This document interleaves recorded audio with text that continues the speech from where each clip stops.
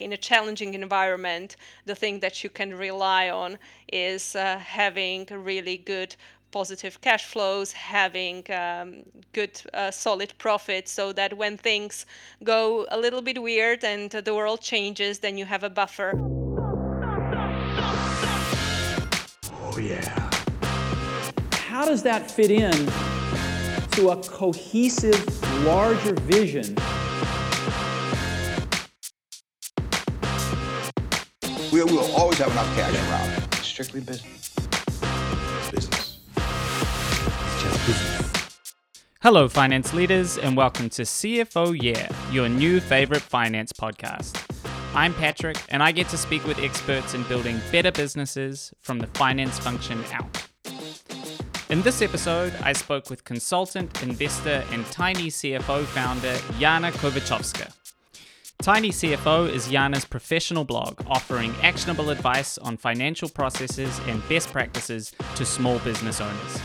It's simple, clear, and answers the common financial questions founders tackle on a daily basis. Jana is also a senior investor at Software Club and has been an interim finance leader at Deliveroo, The Business of Fashion, and FutureLearn. We talked about the balance between profitability and growth, startup best practices, and the key trends she's focused on for the coming year. As always, the show is brought to you by CFO Connect, a global community for finance leaders. Join us at cfoconnect.eu and you can email podcast@cfoconnect.eu with any questions or feedback. Jana Kovachovska, welcome to CFO Yeah. Hi, Patrick. Thank you so much for having me. It's great to be here. Perhaps to begin, you could start by telling us a bit about your background and what led you to found Tiny CFO. Yeah, so my name is Jana and I'm the founder of Tiny CFO, and we're on a mission to bring the benefits of a CFO to small businesses who don't have one yet. I started my career in strategy consulting, and so early on I was more focused on that strategic high-level picture. And then I got more into finance by working in venture capital. And that's when I started to dig deeper and get a more thorough understanding of the financial metrics and drivers and how it all fits together. And so that made me really excited about finance. And I realized that it's super essential to have good financial management for a new company to quote unquote be able to make it to be successful in the long term, which is what made me launch Tiny CFO. So I take it you haven't always been a finance person then? No, I haven't. I originally was really focused more on strategy, and so the majority of the work was really that big picture stuff, which markets we should enter, which new products we should think about launching. And it was that job in venture capital that made me realize how some of these big picture topics are connected to much more granular level of detail, how they're connected to the financial metrics, and how it can all be applied to more entrepreneurial contexts, which is what I was fundamentally most passionate about. So that was my segue into finance, and then I built on that understanding in the last couple of years. And once you left that venture capital role, what happened between then and founding Tiny CFO? Yes, so I was spending most of my time doing interim finance and strategy work for more established startups as well as some corporates. So I was in an independent capacity. And then alongside, I was mentoring early stage founders and those who run independent businesses on the side. And that's how I would spend most of my working hours. And so while doing that, I noticed that many founders have similar questions and that to some extent I keep repeating myself in different conversations. So I thought, how can I have more impact than I have one-on-one? How can I reach more people, and how can I make sure that these founders have the information that they need to make their businesses stronger, more resilient, more successful? So once I realized that that's ultimately what I would like to see, starting Tiny CFO was just a very obvious next step, and I did that last year. Did you have a particular focus in mind? I don't know, tech or B2B? Or were you dealing with a whole range of founders and still finding similar problems across the board? Yeah, I think that many of the challenges are very similar, especially in the early stages. Just about everyone is worried about running out of cash. Just about everyone is worried about how to grow the company to the next level. And I don't focus on one sector because I feel quite strongly that many of these things are really transferable from one context to another, and you just need to be a little bit sensitive to the context, but you don't have to focus on one sector specifically. And I would say, the most common thing that founders are struggling with is that sort of a feeling that you're not quite in control, that things are not quite under control as much as you would like them to be. It means that they often lack transparency on important KPIs, on things like cash flow, on gross margins, on customer acquisition costs, lots of different things depending on the business. And as a result, they often need to make decisions while being completely in the dark about how these decisions affect the numbers and vice versa. So, as you can imagine, that's a very difficult spot to be in. And especially if you're growing rapidly, things are becoming more complex very quickly, and you're making big investments, such as hiring lots of people or developing new products or expanding internationally. And so, maybe while some level of messiness could have been just about manageable when you were smaller, all of a sudden it becomes a real issue as you grow. And I can see how that's a concern for many people. You talked about mentoring founders, and I really think that that sort of carries over into the work that you've done in Tiny CFO. The writing and the content itself is sort of accessible and understandable, but still full of really high value strategy. So if you are listening to this and you haven't seen Tiny CFO yet, absolutely check it out. Is that the goal of the blog? Yes, absolutely. So I think there is a great amount of very sophisticated finance content out there. Of course, there is a huge amount of academic literature. There are places like Harvard Business Review that have, very, very thorough coverage of these topics. Where I saw some space for something maybe a little bit different was that I don't want to assume that a founder has financial sort of education. They don't have to have an MBA. Maybe they studied design. In fact, some of the people that I mentored were coming from creative industries or were coming from places like engineering, and they wouldn't necessarily know that much about finance. So to go from that place and to jump straight into reading, some corporate finance textbook, which maybe assumes that you know a little bit more about what these concepts mean already. That is very hard, and it's also very hard to see how it applies to your business when things are presented in a more theoretical way. So that was really the driver. I thought maybe I can make it sound really accessible and really something that you want to read and want to engage with, and is not a very long read either. So yeah, make it easy for them to get this information. Yeah, and of course, there's already a ton of information out there for founders on those kind of key startup concepts like growth and developing an MVP and product market fit and that sort of thing. And then you're really offering that around more financial topics. Yes, of course. I think you're exactly right. I think in the venture capital space and the startup space, a lot of the VCs have great content themselves, and that is very important, and it really serves its purpose. But fundamentally, it's focused on the founders who want to be on that growth trajectory that the VCs are looking for.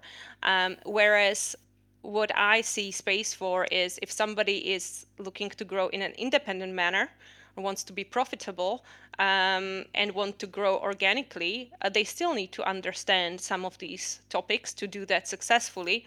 And I don't see as much content tailored to those types of founders. So, but the way I think about it is that Tiny CFO is for you if you want to grow a profitable company, because a profitable company can still get VC funding. That's totally doable. So I think that's what I'm targeting, and that's who I'm thinking of when I write. Think you have company cash under control? You may have a process to pay people back, but company spending is so much more than expense claims. Spendesk gives you one system to replace your old-fashioned company cards, track online payments easily, and process supplier invoices faster than ever. Whether you're a growing startup or you've been doing this for decades, it's never too late to upgrade. Graduate from basic expenses to spend management today. Try Spendesk.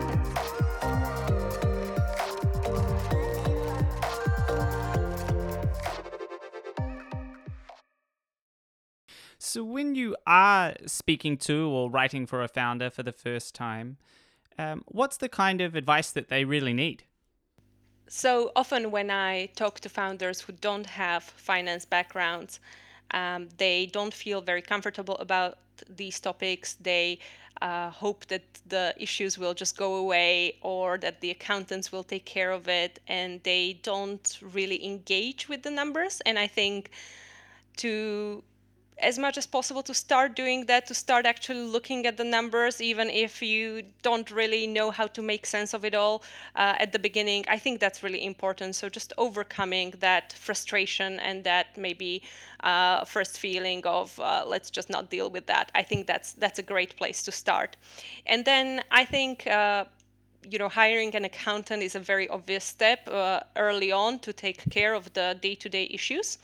And then when you will hit the point when you have more questions than your accountant can reasonably answer, and once you start feeling that maybe you would like to have a little bit more control that you already have by having an accountant, I would say don't wait much longer before you hire an FD or a CFO, even if it's just a part-time hire for now, because it will really help you get that higher level insight that you need to grow.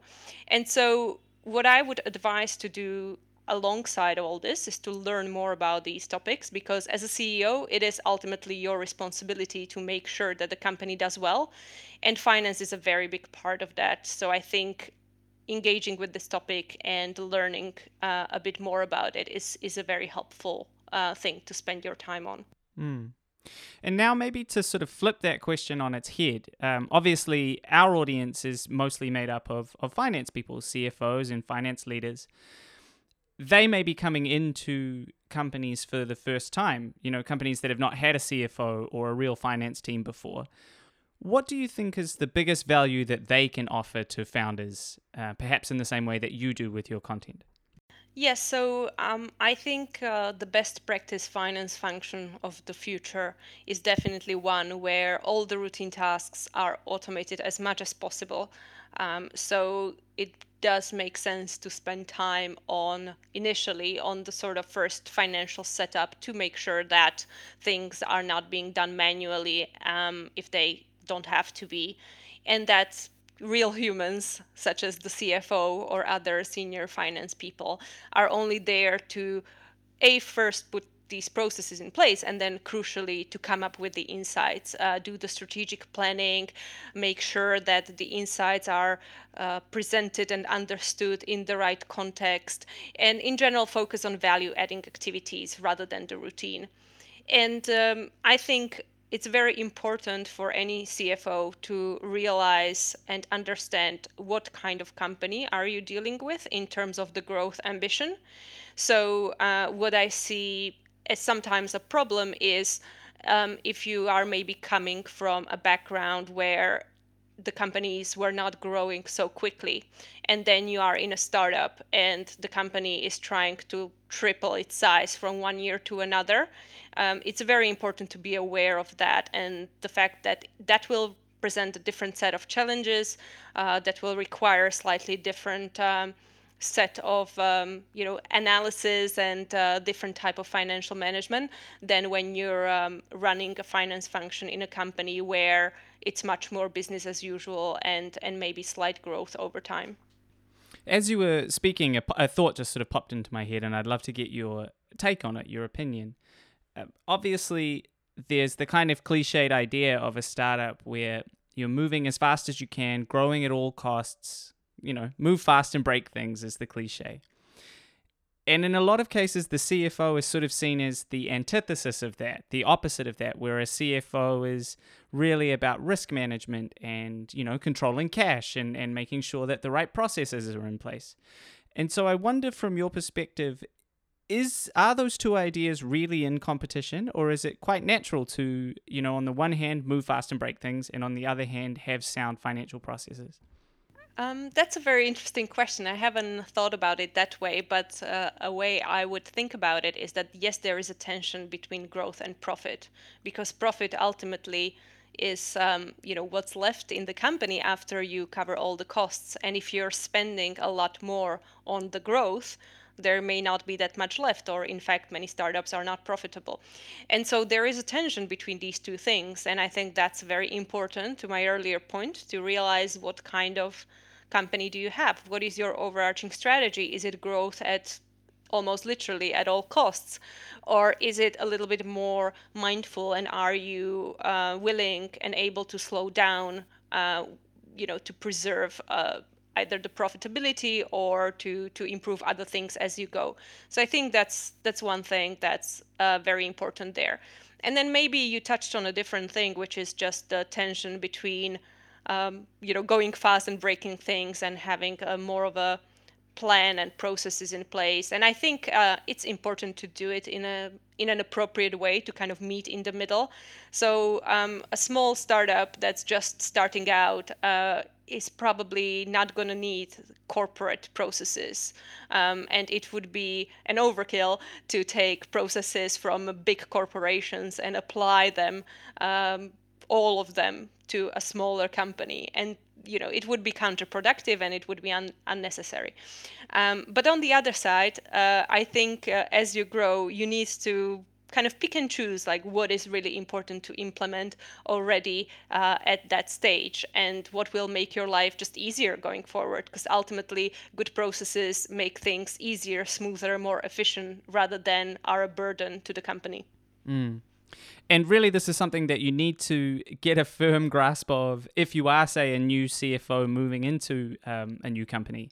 You want to have an idea of what the philosophy is behind the company before you join it. If you're really a risk management expert and what you want to do is keep things under tight control, then joining a company that's trying to move really fast and break things is maybe not the right fit for you. I bring this up because we wrote an article a bit over a year ago with Oliver Ottens, who's the CFO at Audi Bena in Germany. And he basically explained that the company culture and the company policy was actually, we're going to take some risks. And we might end up getting in a little bit of, not serious trouble, but we might have to pay some fines and do some things to make up for it. And it's going to be worth it because the overall growth will be big enough. And I found that really fascinating, hearing that from a CFO himself. Yeah, I think that's exactly a great example of being aware that there is a bit of a tension, but then finding the right compromise. I don't like the word compromise, but meeting in the middle where it most makes sense for the company. And yeah, I agree completely. That's the type of thinking that takes place in those companies. But you'd agree with me that that's a conversation you really need to have before you take the job as CFO. Yes, absolutely. You need to know how big is the company now, what the growth prospects are, what the ambition is. Is it a company that recently took on Series A and is expected to grow very, very quickly? What were the discussions with the investors who are now on board? What growth do they expect from the company? I think this is a very important context to have before you start.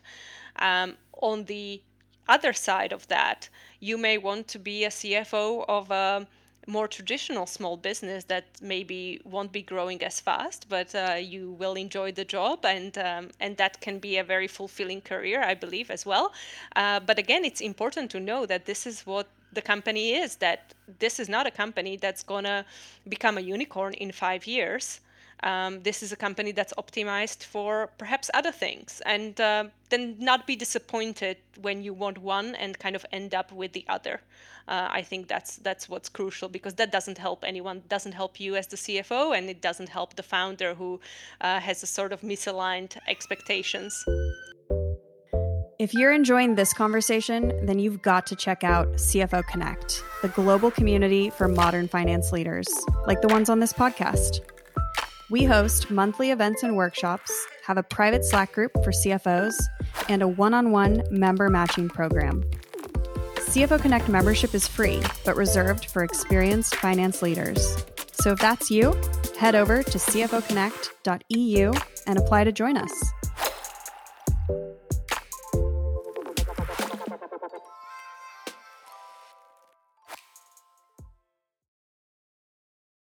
A lot of your work focuses on profitability and sort of contrasting that with growth at all costs.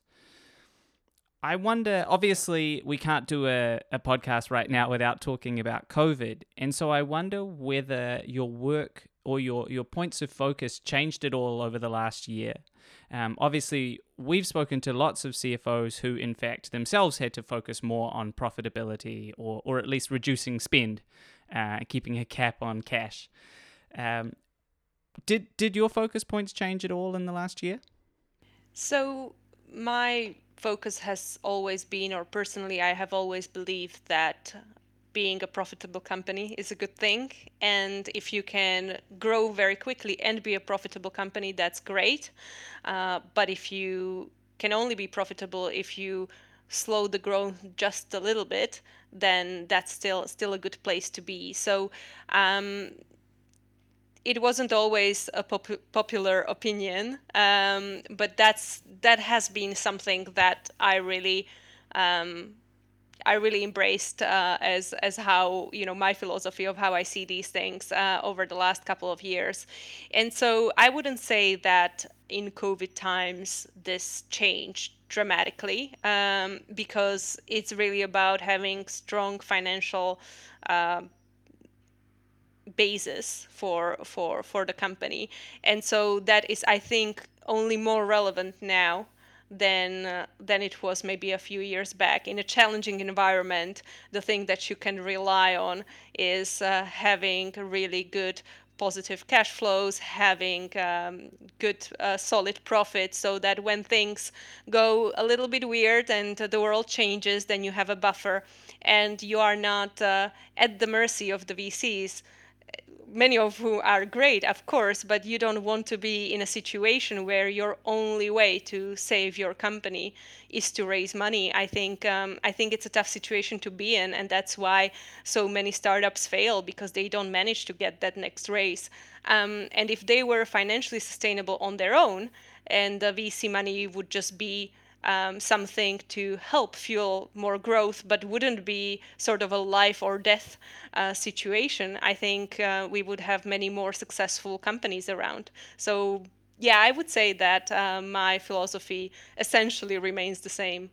And did you see more interest in your philosophy over the last year?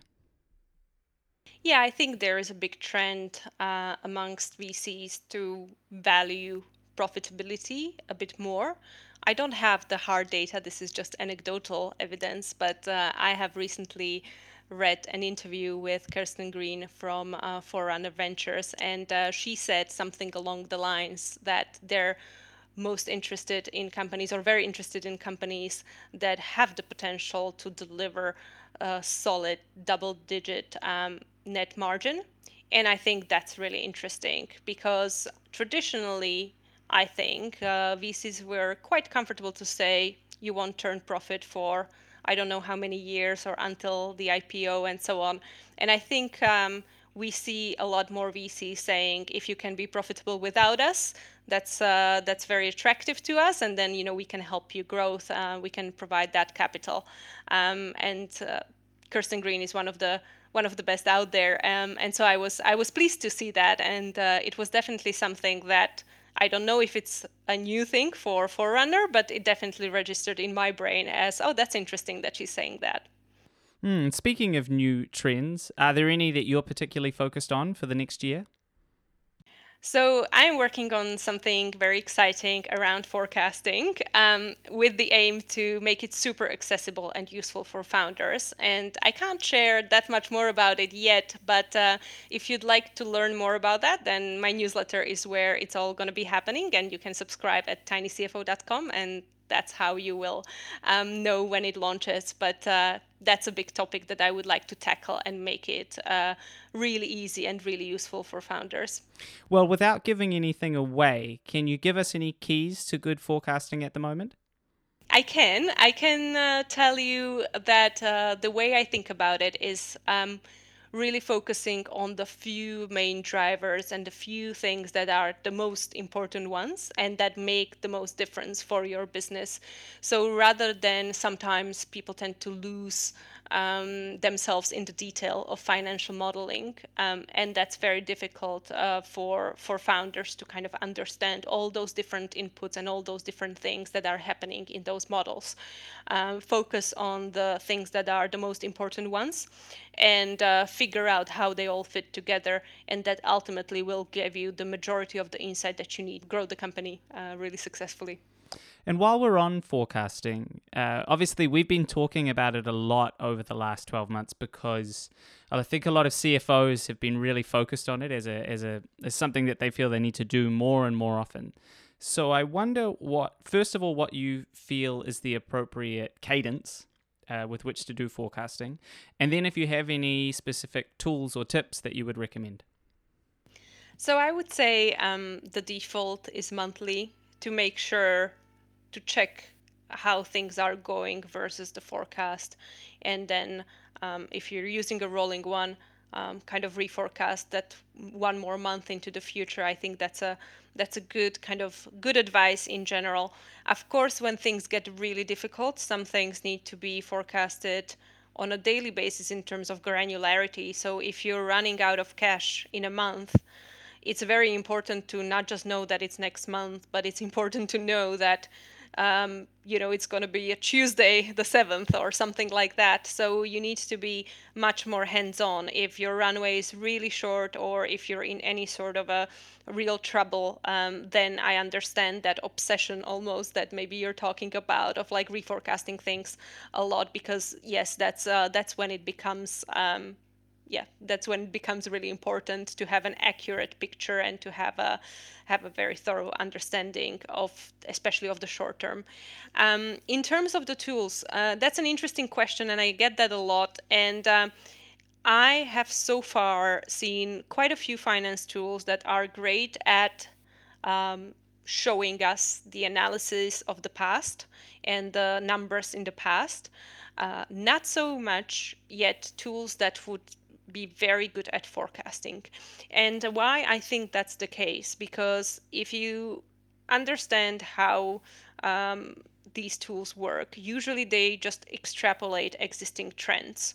So it says, if we grew 5% every month last year, let's extrapolate that into the future. And then all the other trends that are happening in the data are extrapolated. And that tells you, for example, when you're running out of cash or what the profit will be like or whatever else it is. Now, the problem is that, especially as a startup, or if you're in a small business that's changing things quite a lot still, so it's not set in stone in a way, but it's really dynamic. You can't just take the existing trends into account. You need to also incorporate things like all sorts of strategic initiatives that you may be undertaking, all sorts of plans of things that you want to do differently. And I don't think that the tool has any chance of knowing that. So I think there is this quite critical human input that really is necessary to have some accurate understanding of what's going to happen.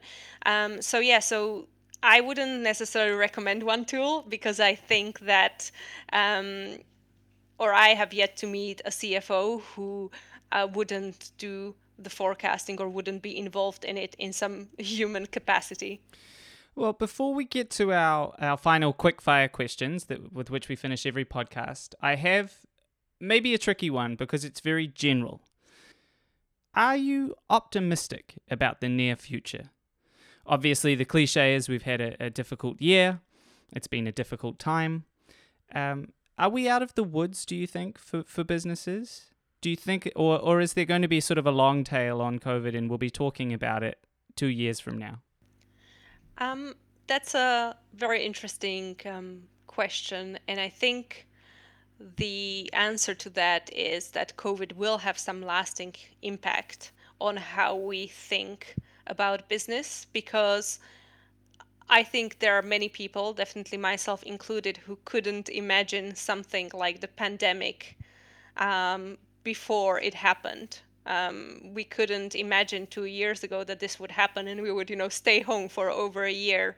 And so many businesses are affected in ways that definitely they didn't plan for, right? Because you just don't expect the whole fabric of society to change so much. So I think that it will have some lasting impact. And I think that perhaps businesses will become a little bit less risk,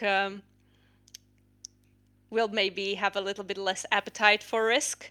But it's very complicated, because then for other businesses it really helped them almost. I'm sure Zoom is doing great, and lots of other companies like that are doing great. So maybe for them it will also have a lasting impact, just in a different way. So yeah, I think it's hard to tell, but I don't think that it will be business as usual the way we were 2 years ago, as if nothing happened. I don't think that that's going to be the case. I think it's going to be really interesting for companies like Zoom, who obviously, they're the cliche good news story that came out of COVID in a way, incredible growth. And of course, they're a good tool and they were popular already, so they're going to be a good business. But it will be interesting to see if things start going back to quote unquote normal, whether their appetite, and companies like them, it doesn't have to just be Zoom, but companies like those, whether their appetite for slowed growth compared with what they had in the last 12 months, whether that will be seen as sufficient, or if they'll just have to try to prove that growth actually didn't come from COVID necessarily, that was the catalyst, but we were always going to grow, and we're going to keep growing and keep growing and keep growing. I think that's going to be an interesting, again, landscape to watch. Yeah, definitely. I don't have an answer to that one. I think we will need to wait and see. Yeah, well, it wasn't even a question. I was just thinking out loud, so fair enough. Let's turn now to our quickfire questions. And the first one is, what's one finance tool that you couldn't live without? So to say completely honestly, I can definitely see a life without even a laptop. But otherwise, I would have to say Xero. Oh, tell us what you love about Xero. Well, because I work mostly with businesses that use it, and I can see that it's very powerful and at the same time has the sort of appropriate level of complexity for these kinds of businesses. So I can see how, it's very useful, and there are lots of things about it that I really like, but mostly I like how it's appropriate for a company at a certain point in their journey. Nice. If there was one part of your day-to-day that you could outsource completely and forget about, what would it be? So I'd have to say manual data reconciliation. I don't do it every day, and it doesn't happen as often because I try to take my own advice and leverage technology as much as possible. But when it does happen, it's always a pain, and I definitely wish I could just make it happen and make it go away and have the problem solved without me having to do that or having to ask someone else to do that. And to the extent that you've been able to overcome that yourself, how do you advise others to do it? So I tell them to look at all the things, all the tasks that repeat themselves a lot, and then invest a little bit of time in figuring out how to automate those.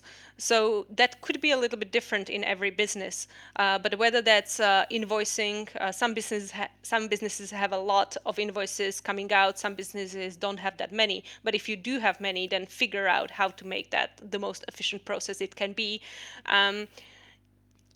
All sorts of different things that can be happening in the business. If you add up the time spent on those tasks, and that time is substantial, then try to automate that first. And that will save you a lot of the time, whether reconciling the data later on or just kind of manually, moving one thing from one software to another and things like that. And unlike forecasting or maybe some other kinds of analysis, there's really no upside to doing the data entry manually yourself. I would say that there is a downside to it because we all make mistakes. People make mistakes. And I think especially if you have large volume of these things, no matter who does it, if they have to go through 1,000 data entries, I would be surprised if there wasn't a mistake in that. So technology can actually also make it much more robust, much more reliable, much more, increase the quality, not just save you the time. What is the best advice you've ever received? So I would say in terms of overall career advice, maybe it would be to follow your curiosity. I think that's such a good advice to kind of really try to find what interests you, what makes you excited, and follow that. And that's what I'm doing to some extent with Tiny CFO. And I'm just kind of going where it pulls me, and I think that's a very enjoyable journey, and I would recommend that. And then when it comes to more finance related things, I would say the concept of zooming in and out to look at both the detail and to be able to then step back and look at the big picture. I think that's a very, very important skill or approach, to not lose the sight of one or the other. And I try to keep that in mind whenever I do something that requires me to be in the data and then also understand how it affects everything else. Which other finance leaders do you talk to and learn from regularly? So I would say that, first of all, I am constantly learning from the entrepreneurs who I work with. So the best learning for me comes from figuring out how to make their lives a bit easier.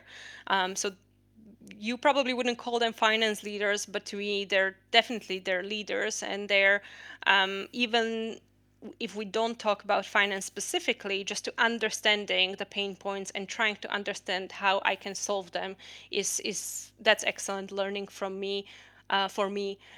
Other than that, I would say many of my close friends work in finance, so we exchange thoughts quite often, and that way the professional really blends with the personal, and I quite like it. And then there are a few podcasts and newsletters that I follow, but I think I'm very happy for, and then there are a few resources that I follow, but really I am mostly excited about learning from the entrepreneurs and learning from that immediate circle with who we exchange thoughts all the time. And finally, why did you join CFO Connect? It's just such a great community to learn from and exchange ideas with. You get to see what questions others are trying to find answers to, rather than only seeing what's on your plate in your company. And I think there is a huge value in that combined breadth and depth of experience that you sort of instantly get access to. So I really love to be a part of it and just see what others struggle with or what they want to talk about. Jana Kovachovska, thank you for joining us on the podcast. Thank you so much for having me. It was great to be here. CFO Year is brought to you by CFO Connect, the fastest growing global community for finance leaders. Join us for webinars and workshops, get our expert resources, and be a part of an exclusive Slack group just for CFOs. Join the community and exchange ideas with CFOs from the most exciting companies in the world. Just visit cfoconnect.eu.